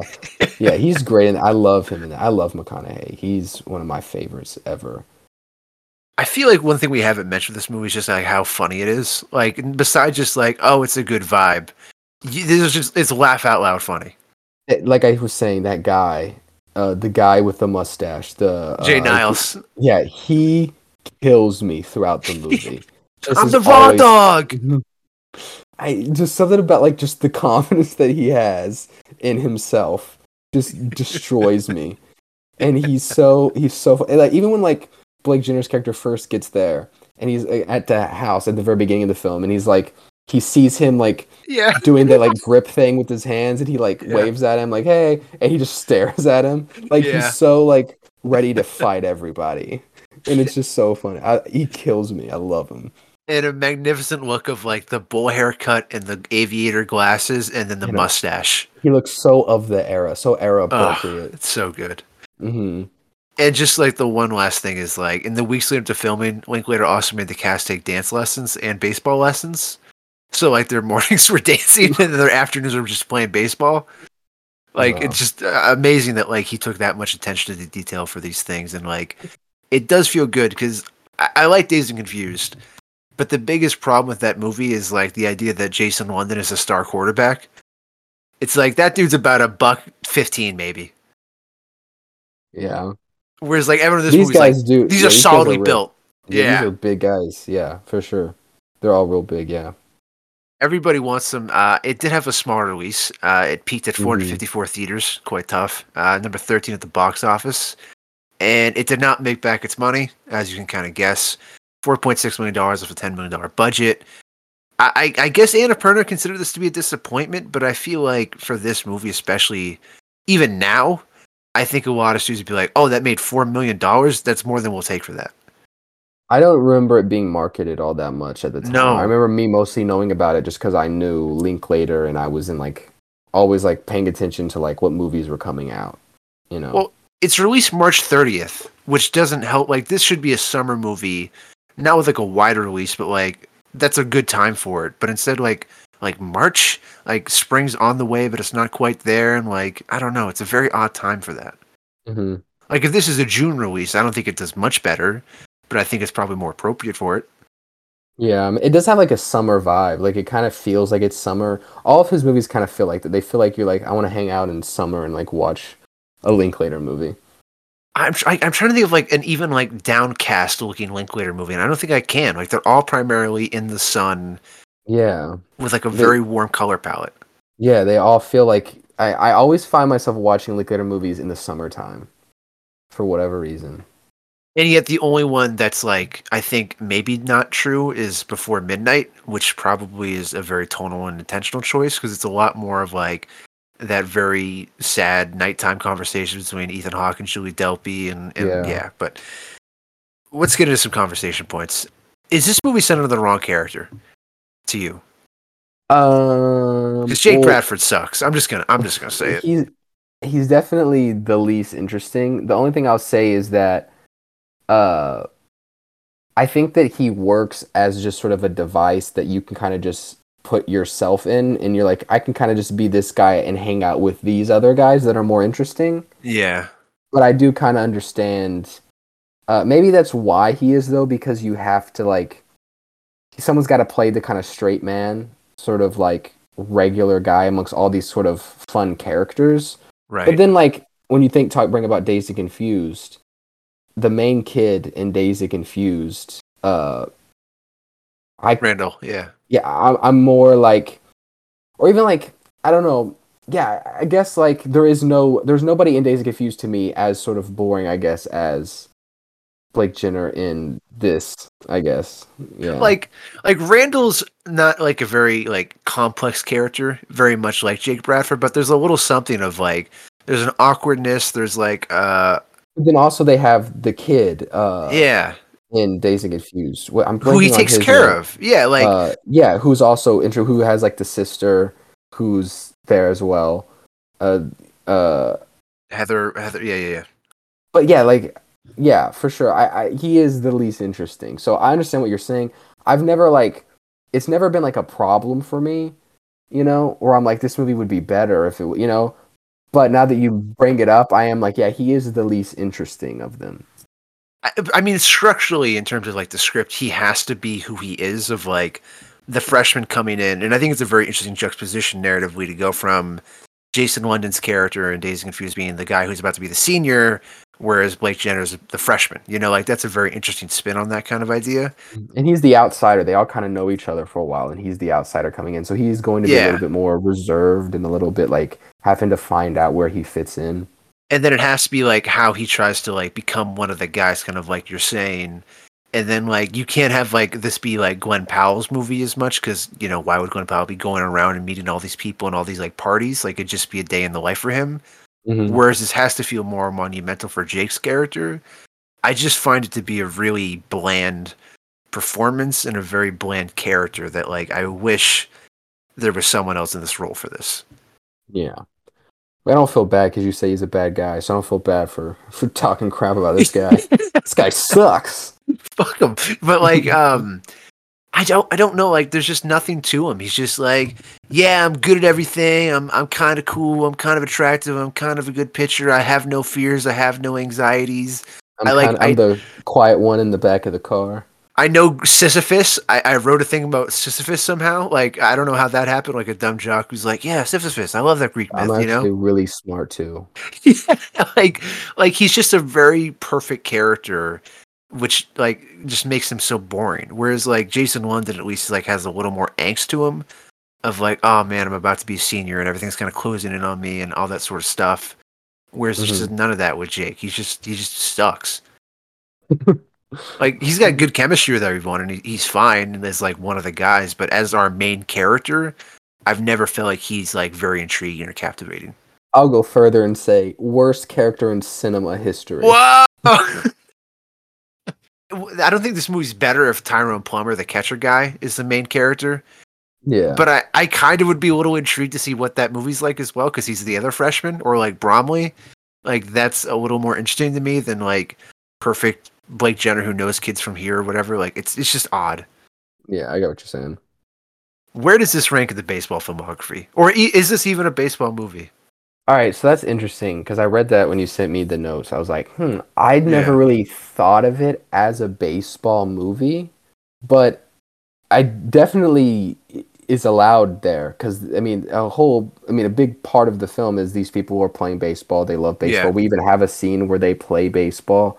So it is definitely a baseball movie, but I guess for me when I think of like what are the great baseball movies, and the things that pop in my head are more like The Natural Moneyball, or 42, Field of Moneyball, Dreams. Field of Dreams. Yeah, it's those. I don't really this isn't one of the first things that pop up, but I do love it, and I could totally see why if somebody said this is their favorite baseball movie, I'd be like, oh yeah, for sure. It does have enough of it to be a baseball movie. It's just maybe isn't what when I'm in like a baseball mood, this may not be the first thing I go to. You know, I may go to Field of Dreams or, you know, Moneyball first. You know what I'm saying?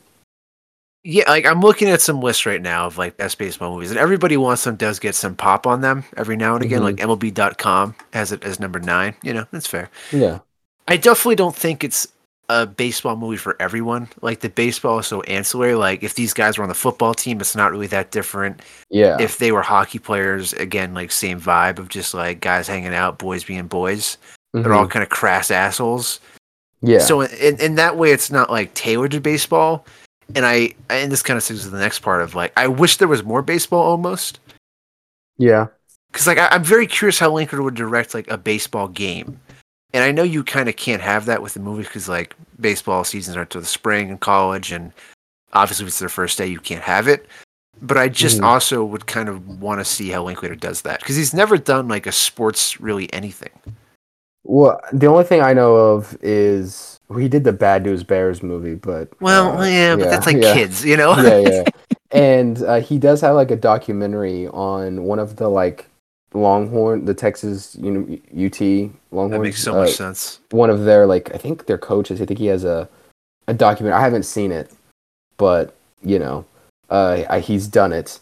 So like baseball's kind of followed him around, and there's a scene in Boyhood where they go and watch the Astros play. It's pretty fun. Yes, but it would be interesting to see him because he doesn't really do action. No. And weirdly enough, baseball, when you watch those baseball movies, when you watch like The Natural, you watch 8 Men Out, or you watch, any movie with like a lot of like actual baseball being played, it's kind of, they're usually structured kind of like action sequences. You know what I'm saying? Yeah. It is kind of like an action sequence. And he's always so like, he's an incredible director, but he is very like a little simplistic and just, we're just going to put the camera on and let the characters kind of, that does a lot of the heavy lifting. It's not really like, I'm doing an action sequence. There's no like big camera movements and like how are we gonna like structure this action sequence. There's not really any of that from any of Linklater's movies that I can think of, unless I'm blanking. Like even like the closest you could get would be like the fact that he was gonna film like the moon landing in Apollo 10.5, but then end up being an animated thing. Like, oh, okay. And even then, I don't remember that moment being like that, like stylistically, like innovative. Like it's very just stationary with the camera, which isn't a bad thing. No, yeah, it's just that's his style. He's very sort of simple when it comes to the way that he uses the camera, which is fine and it works for his films. But I can't really imagine him doing like a big baseball like sequence. But it would be kind of cool to see him do that and kind of, maybe challenge himself with that. And even the baseball scenes in this movie are very simple of like, all right, we're going to be watching the pitcher wind up, and then we cut to see the reverse of the hitter hitting the ball, and then maybe like we cut a shot to the outfield or whatever. But for the most part, we're not really like it's not anything. And I think it's kind of intentional because I think a big part of Linklater, like we've talked about, is the mundanity of it all.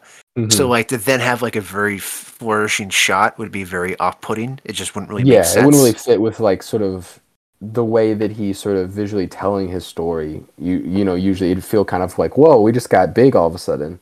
Yeah, but like the most baseball we get is like, man, he took Jay Niles deep. Mm-hmm. They turned that double play on the game that didn't mean anything. It's just a little like, for people who are all about baseball, which is these characters, there's never a moment where I'm like, oh man, they are really good at this, which is maybe partly intentional. Yeah. It's not like The Sandlot where like every kid's always like, the great Bambino, let's talk about Babe Ruth. Remember when DiMaggio hit that? Remember DiMaggio's hitting streak in the 40s? Remember, like it's not that they're not like obsessively talking about like baseball history all the time or anything. Yeah.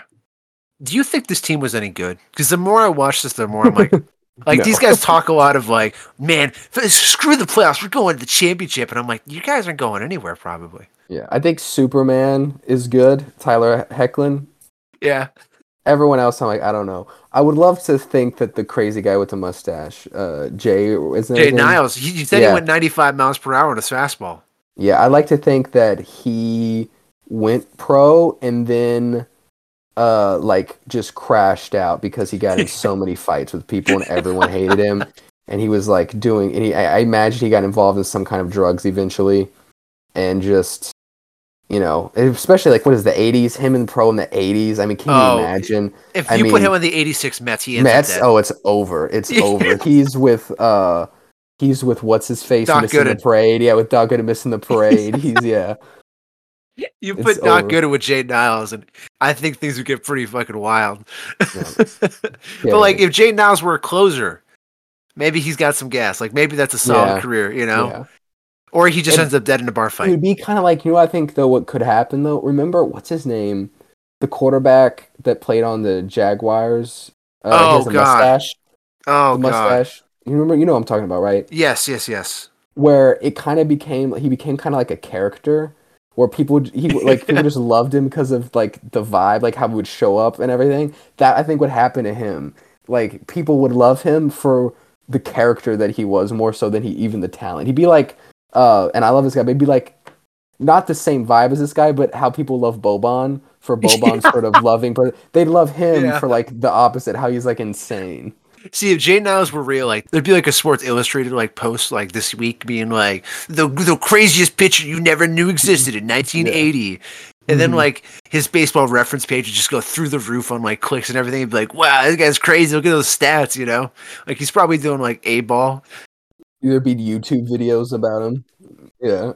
They break down like you've never heard of him, but he was insane.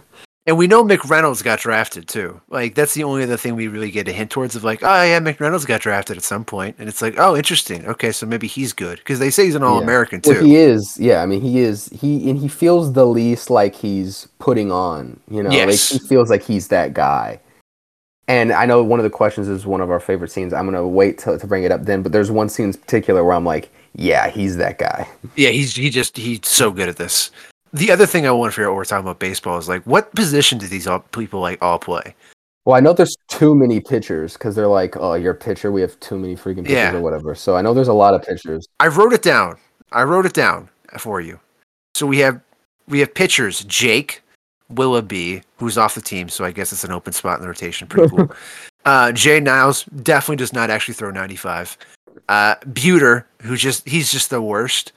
Fucking Billy Perkins Buter. There's some gnarly fucking like insults thrown to him, which are just great. Mm-hmm. And then we have Nesbitt is the last starter that I have. He's the guy with the mustache and the long hair. Right? Yeah, the blonde guy. Yeah, he's great. Catchers, we have Plummer, the freshman. And then in infield, we have Dale, who plays second base. They say it as much. And then Coma, because there's a scene where they're like, oh, it's the best third baseman you'll ever see. And Coma is the guy with the mustache who's like very Christian or whatever. Oh, yeah. Who's always on the phone with his girlfriend? Is that him? No, that's Buter. Coma's the guy who, like, at the end is like, oh, at the punk club, he's like, oh, people could use the Bible, that sort of thing. Oh, okay, yeah. Yeah, and then in outfield, we have Bromley, who's the other freshman. But everyone else, no idea. And the only people we really care about are, like, Finn, who I saw him play first base during the baseball practice, but there's no way he plays first. And then we have Roper, and then we have McReynolds. Yeah. What does McReynolds... I assume McReynolds is an outfielder. See, I thought he would be a first baseman because he's like the power slugging, beefy first baseman. Well, look, you know more about baseball than me, so I will let you make the final decision. I trust your analysis. It's just some baseball. I trust yours a little bit more, so we'll go with that. I could see him as an outfielder, like he's got a rocket arm and like he's like a slugging like 250 kind of guy, but he doesn't really do much past it. Just the power bat, like a Hunter Renfroe type. Yeah. But I don't know. I kind of get the vibe because he's like so well put together, and no one cares about this in the podcast now. Like this is just us talking baseball, but like he's such a solidly built man, CW Superman, that like I can't imagine him in the outfield because like you got to be moving to go through the outfield. Yeah, he does. He does have kind of this. He has just a coolness that I feel like a classic first baseman. Yeah, like he's the captain. Yeah. like kind of Keith Hernandez-esque. Yeah, I was like gonna say he reminds me of Keith Hernandez a little bit, like visual. Like I think that's what was right when you said it. I was like, yeah, he kind of has that look to him too. He's got the stash. He's got like the like captain attitude, but probably less graceful than Keith Hernandez. Like he's probably not a good first baseman. That's what he plays. Yeah, maybe not. Yeah, I was thinking Keith Hernandez. That's exactly who was kind of popping in my mind. Who he always kind of reminded me of. Yeah. So then, where does Finn play? Where does Finn play? I don't like. I've been trying to figure this out. Like, could he play short? I don't know. Maybe. It's such a fun. It's so funny because it is weird because you're like, I never actually imagine him playing baseball. Yeah. He's so like his own character. I can't actually imagine him playing baseball now that I'm thinking about it. So like he's either a shortstop or an outfielder, I think, because he does have the swagger and the confidence of like the shortstop who like thinks he's hot shit, but really is like he's just okay. I'm gonna pick shortstop because that's what I played in Little League. Okay, and great. So I'm gonna go with shortstop because I like Glenn Powell. And you're just like Glenn Powell. Okay, good, I am so much like Glenn Powell. We're both from Texas. We both like Richard Linklater. One for one. Yeah, so then I guess Roper's an outfielder. Which makes sense. I would have thought he'd be a third baseman, and then they say Coleman's a third baseman. I'm like, shit. Roper, he's he's the handsome guy with like he's like I got the best cheese. Yeah. Okay. So no one else goes pro. We feel confident on that. Yeah, unless it's what's the crazy guy? Maybe Jay Niles. Jay Niles before he crashes out. But there's no way he does. He might have like a Billy Bean career where it's like he gets drafted maybe higher than he probably should have been, and then it's like all over within like 2 years, just like injuries. Yeah, but he doesn't and, like, have he doesn't get the money ball. No, he does not get the like in office Billy Bean job. He's too crazy for that. That'd be like if you gave like Lenny Dykstra that or something that job. It just burns. The Athletics are burned to the ground. If Jay Niles does have a lot of Lenny Dykstra to him. You're so right. Yeah, he would be burnt to the ground. Okay. Here's the biggie question for you, Tanner. All right. What is this movie trying to say, if anything, to you? I think it's just trying to capture the feelings of that time in your life when you're in your early 20s and like that idea of like, you know, there's the mix of fun.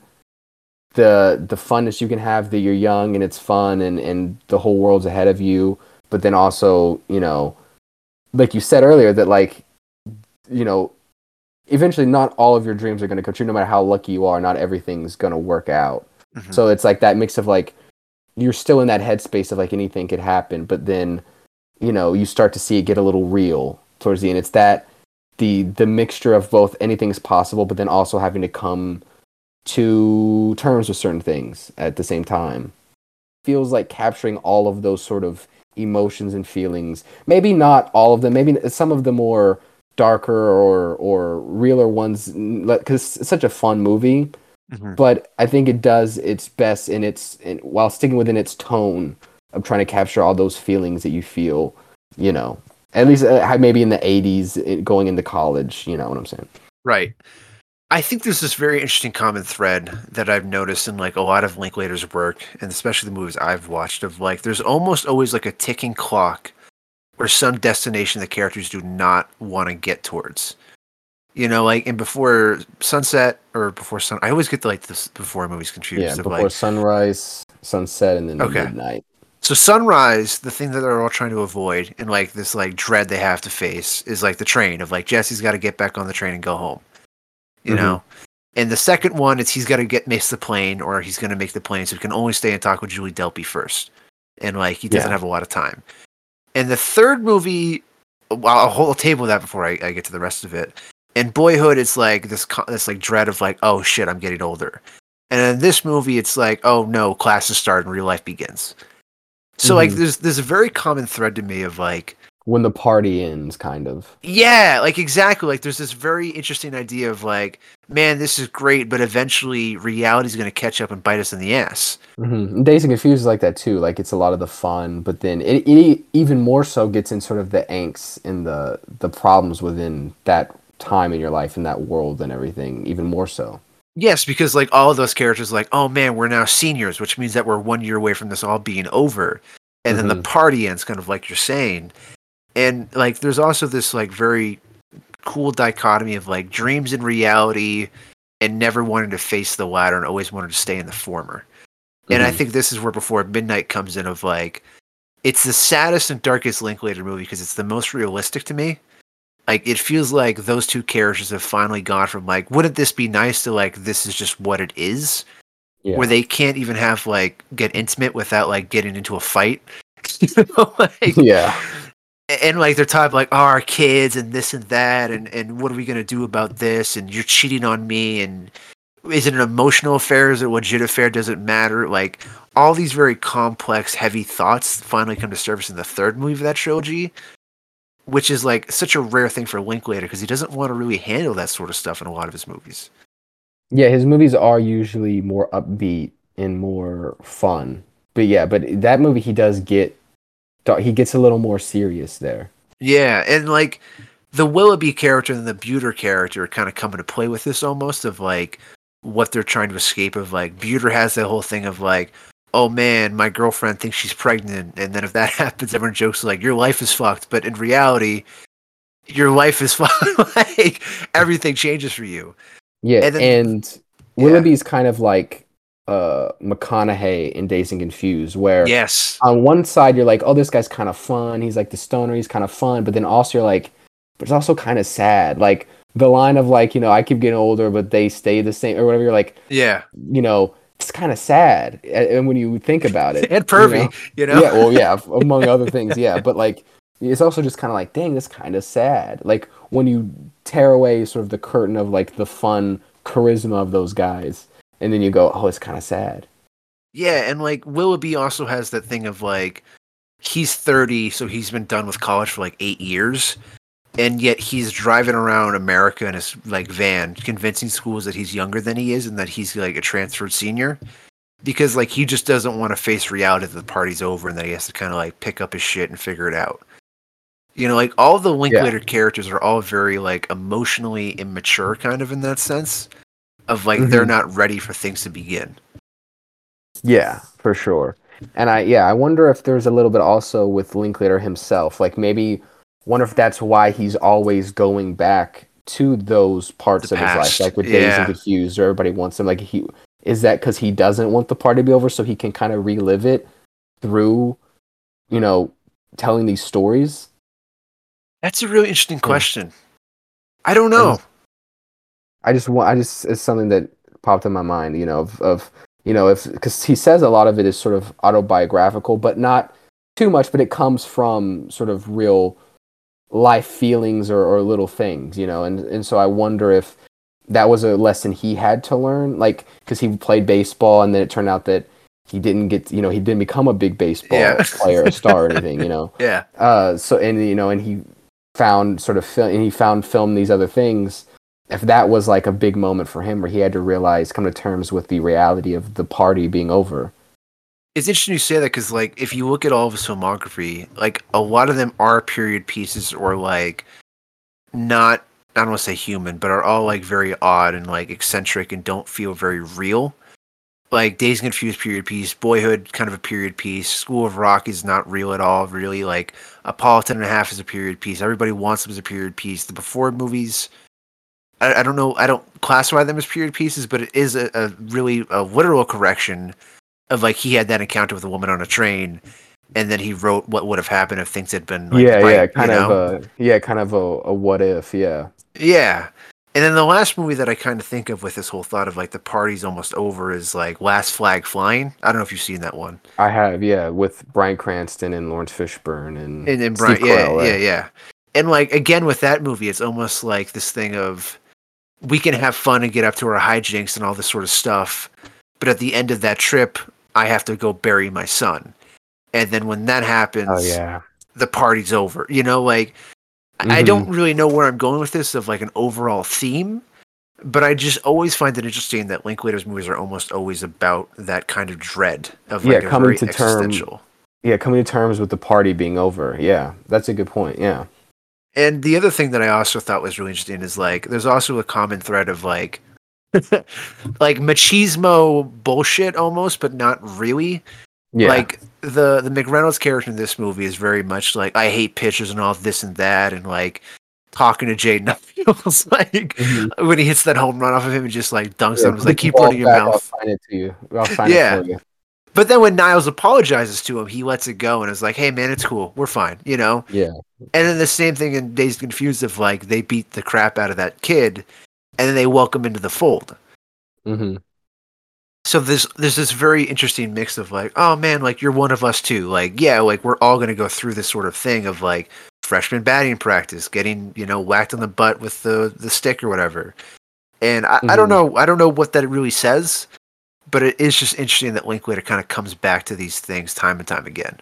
Yeah, and maybe it comes from because he did play baseball very. He was really good, I think, in high school. Mm-hmm. And I think he went to like Huntsville High School or something, and he was like a good player, I think, and so he probably was around a lot of guys like that, you know, in locker rooms, and like probably did experience like both the camaraderie and the sort of the showmanship and the versions of themselves that they would put up to make them seem even cooler or whatever. Like he probably experienced that firsthand. And then to see the like vulnerability be like exposed more. Yes. Yeah, for sure. Yeah. And even like the Finn character, as much fun as he is, I do think there's like a sense of like the funniest joke in the movie to me, or one of them, is the whole joke like the Red Scout, you know, that's like coming around to see them. Yeah. Like Master Disguise, watch out, he's gonna be here at any moment. He's scouting us already. And when Blake Jenner's character is like, yeah, you guys know that's all bullshit, right? Like, I'm pretty positive what that is like, there's that myth which someone made up, and then all the players adopted it because it gives them that sliver of hope that maybe they'll get noticed. Yeah. And so when Jake brings it up, they're all like, what are you talking about? Like, of course that's real. Whereas Jake is the only, like, emotionally and, like, intelligent person enough to realize it's definitely not. Mm-hmm. And I just think that's very interesting as well. He feels the least, like, the main character, Jake, he feels the least sort of hanging on to baseball. Yeah, like all of these people feel like they're here because it's 4 more years to do what they love, which is play baseball, and they're not here at all and for an education. And everything, yeah. You know? So like a very misguided story of like use neglecting what they should be doing to do what they want, which is perfectly understandable. And yet this movie like makes you like complicit to the actions and having a great time with them. Mm-hmm. Yeah, for sure. What a movie. All right, let's talk about some best stuff. The best scene. I have a couple candidates. You throw some more at me as we go. I wrote Dancing at the Club / Party at the House. Mm-hmm. Just a great time. That's a great scene. Ribbing Buter as he's leaving. Where they're just like, oh man, she's testing you, Buter, if you go back. What does that say like that? I have McReynolds hits the baseball with the axe and chops it in half. Just so cool. Mm-hmm. That's a great bit, yeah. Party at the music club, the country music club. Yeah, where they do the country dancing. The Cotton Eye Joe. Yeah. Just having a great old time. Glenn Powell's riding a bull. Texas. Yeah. He's just probably so good at it. He's good at everything. What is he not good at? And then I forgot to keep writing them down, so I ran out. But you know, every other scene. You started thinking about Glenn Powell riding the bull, and I was just like, oh, all the other scenes, I can't remember them. I just think of Glenn Powell riding the bull. My favorite scene is when they play baseball, the practice scene. I love that scene. Just because it has all the things I want in the scene. It has Glenn Powell being fun, but it has Niles going crazy and McReynolds like really getting to like put him in his place a little bit and show off and like have a really cool moment. But yeah, that's probably my favorite scene. I also like the scene a lot of Blake Jenner and Zoe Deutsch on the river, just in like the boat. Like that's nice and cute. Yeah, but I think the best scene is probably. I really like the punk scene of like when it's just Finn and Jake talking about like what's going on, and like also, I'll stick with the baseball scene too because I love the whole talk about the superstitions of how Coma gets the hit, and they're like, well, therefore this new helmet is now the new lucky helmet because that's how it goes. It's like, why is it always the worst batters that have the most superstitions or whatever he says? Because they have to believe there's some reason that they're not doing as well. Yeah. Yeah. Best quote. My favorite quote. I mentioned it earlier, but I love the hey, go get that ball back. I'll sign it for you. That's such a cool line. I was like, oh, that's so cool. I wish I had said that to somebody after hitting a home run. I was like, man, that guy must feel so cool. Because it's the perfect, only happens in movies, but like the perfect moment followed by the perfect line, followed by like the perfect guy saying it. And you're like, this is just cool. What a cool guy. I'm just like, man, he roasted him so good. He just taught him the lesson. Mm-hmm. I have so many quotes. It's almost like a full page. There's also, I don't know if you have this on there, probably not, but I thought was funny. The catcher had a line where they talk about the water bed, and he's like, man, if you ever tried having sex on a water bed, it's like having sex with a girl on top of a really fat girl. I start with Plumber when he goes, she looks like my 5th grade teacher, and Finn goes, yeah, she's built right. I don't even know what that means. Yeah, I remember that's funny. Right when they're trying to get the girls to come to the party or whatever, they're driving around. Yeah, and the next moment is when Jake's like, hey, stop the car, I want to see what room she went in, and Roper goes, that just went from cute to a restraining order. Yeah, thought that was good. I like when Plumber points at his dick. Go ahead. And I like in that scene how they ask him, and then they just circle around and come back on Glenn Powell's side. And he's like, I'm sorry, I just saw that guy hitting on. That was very weird and rude of him.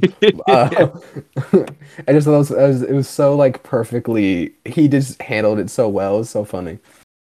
We have when Plumber points to his dick and goes like, there's your joke or whatever, and Finn goes, did he just call his dick a joke? And Dale goes, that's what he implied. There's so many good bits just in the car ride. I'm realizing. Yeah. Well, this is not a quote, but I just like that Finn had a sign that says, ye old fornication under consent king of the room, and then there's a penis right next to it. Just good. Just funny. I like that they have like the hoses tied together all the way outside, and then like it's all like coming apart, and they're doing it horribly. And just, man, this house is so freaking old. They're destroying it. And they yell at him as soon as he walks in. Hey, go turn the faucet off. What are you doing? Go turn the faucet off. Yelling at him. He doesn't even know what's going on. And that's how they introduce him. Mm-hmm. I wrote Jay Niles' I get it.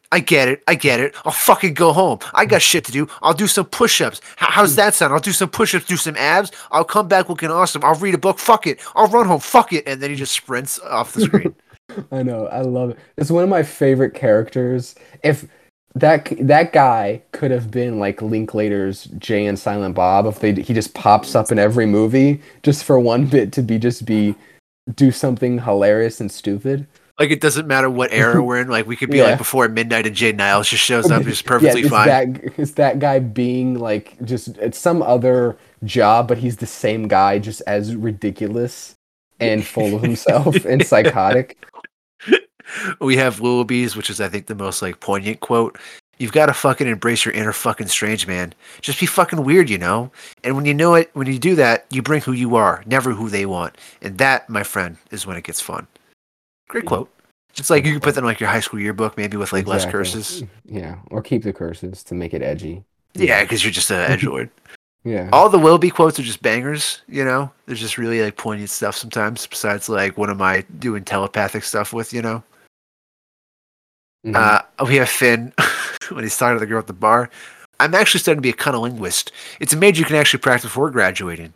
Sometimes I feel like I'm just, you know, buried in my work, but I feel it's important to give back. No, he's such that guy. Such a fucking dick, but like I just love him. Plumber, with I think the saddest quote: "All these people will never be anything more than some dude doing some job, just like everybody else," which I think goes very much to the point of the movie that like these baseball players are talking about themselves like they're above that. And you know what's interesting? Talking about Linklater, all of his movies are kind of about regular working class people. Yeah. Yeah, like even though he is like a filmmaker, you could tell he comes from that world, and like all of his stories are about real kind of regular people that like do, as they put, like dudes that do some jobs like everybody else. You know what I'm saying? Like it's always what his movies are about too.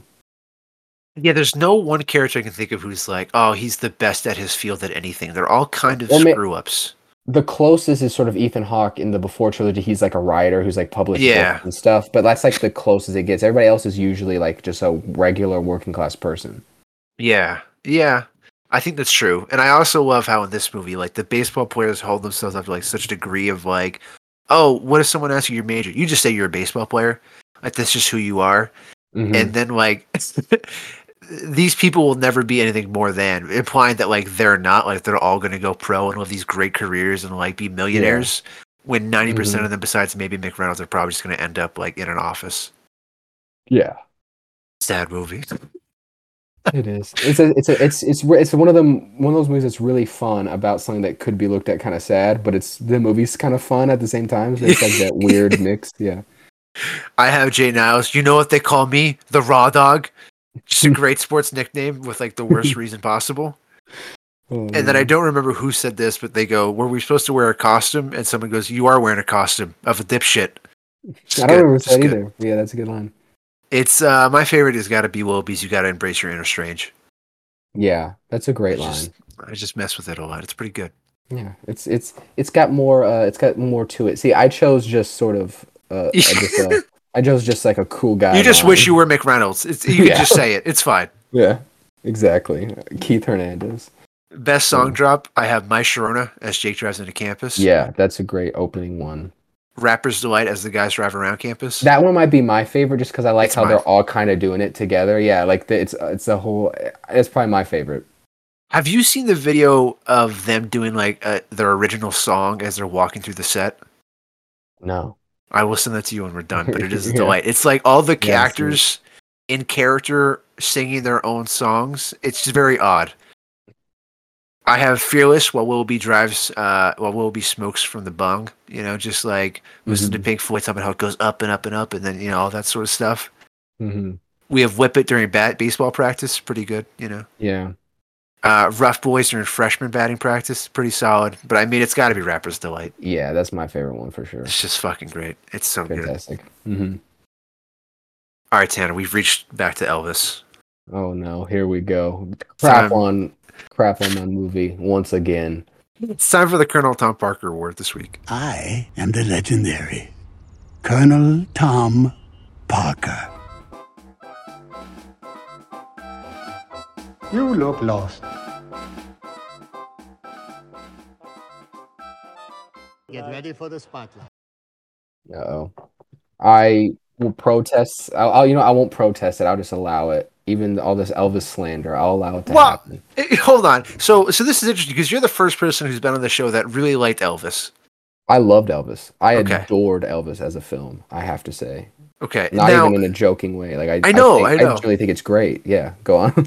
I don't begrudge you that. And I certainly, we've had many debates about Elvis the movie, so I don't want to have another one on air. But like, I think you can agree with the consent of this award, which is like crazy acting performance that is just like at 10.